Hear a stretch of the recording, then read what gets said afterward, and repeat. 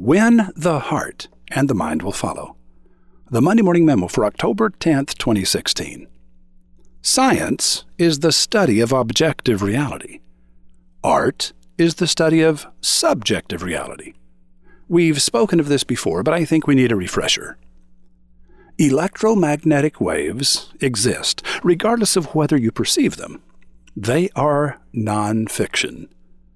But colors exist in subjective reality as a result of transformations provided by our senses. Colors are fiction. Likewise, chemicals dissolved in air or water exist in objective reality, non-fiction. But smells and tastes are purely subjective, fiction. Smells and tastes do not exist as such outside our brains. And any associations we experience in connection with a color, taste, or smell are purely subjective as well. Vibrations traveling in air or water are objective, real, non-fiction.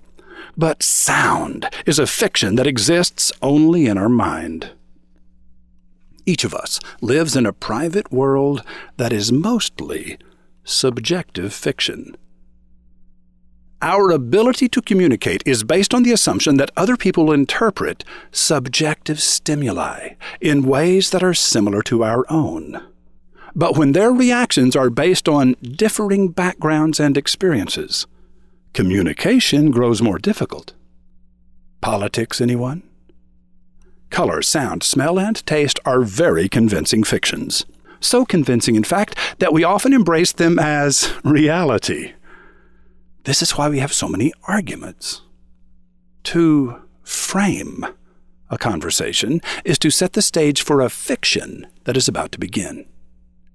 The current style of communication in America is declarative and descriptive, leaving little room for nuance or multi-layered interpretation.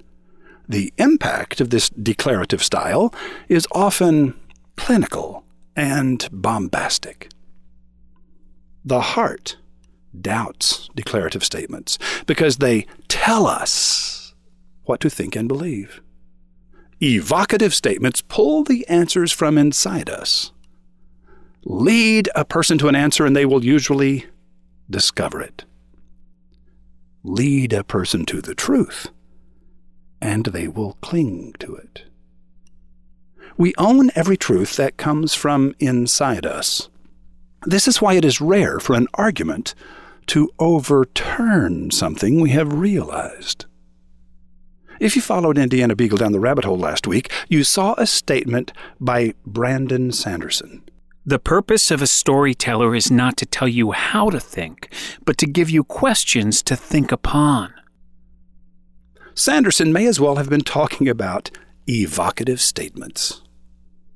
Look at the frontispiece of The Wizard of Ads, and you'll see the 7 laws of the advertising universe. Laws 3 and 7 explain why stories are so powerfully persuasive. Intellect and emotion are partners who do not speak the same language. The intellect finds logic to justify what the emotions have decided. Win the hearts of the people, their minds will follow. Engage the imagination, then take it where you will. Where the mind has repeatedly journeyed, the body will surely follow. People go only to places they have already been in their minds. Well-told stories win the heart and take people on journeys in their minds. How well are you telling your stories? The best stories have a narrative arc and a character arc. Narrative arc. A sequence of events that unfold. A continuing storyline that fascinates the mind. Character arc. A gradual deepening of our understanding of the character's motivations, revealed by how the character thinks, acts, speaks, and sees the world. The character arc is a character's inner journey over the course of the story. An advertising campaign is more than a series of ads. A good campaign has a narrative arc that engages the mind of the customer, revealing layer after layer of information about your company, your product, your service. A good campaign has a character arc that entangles the heart of the customer by allowing them to feel they understand why you do the things you do. Does your company have an ad campaign? Or have you just been running a series of ads?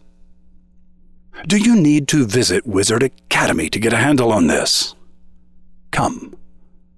We'll walk you through it. Roy H. Williams. Steve Strauss has been writing his weekly Ask an Expert column for usatoday.com for the past 20 years. He's also the author of a bestseller. The Small Business Bible, now in its 3rd edition, has become an important resource for small business owners nationwide. Listen, learn, and laugh as roving reporter Rothbart asks hard questions like, what's the most important small business tip of all? And weird questions like, why do you hate the ketchup business? Really, Rothbart asks both of those questions. And Steve Strauss answers them at MondayMorningRadio.com.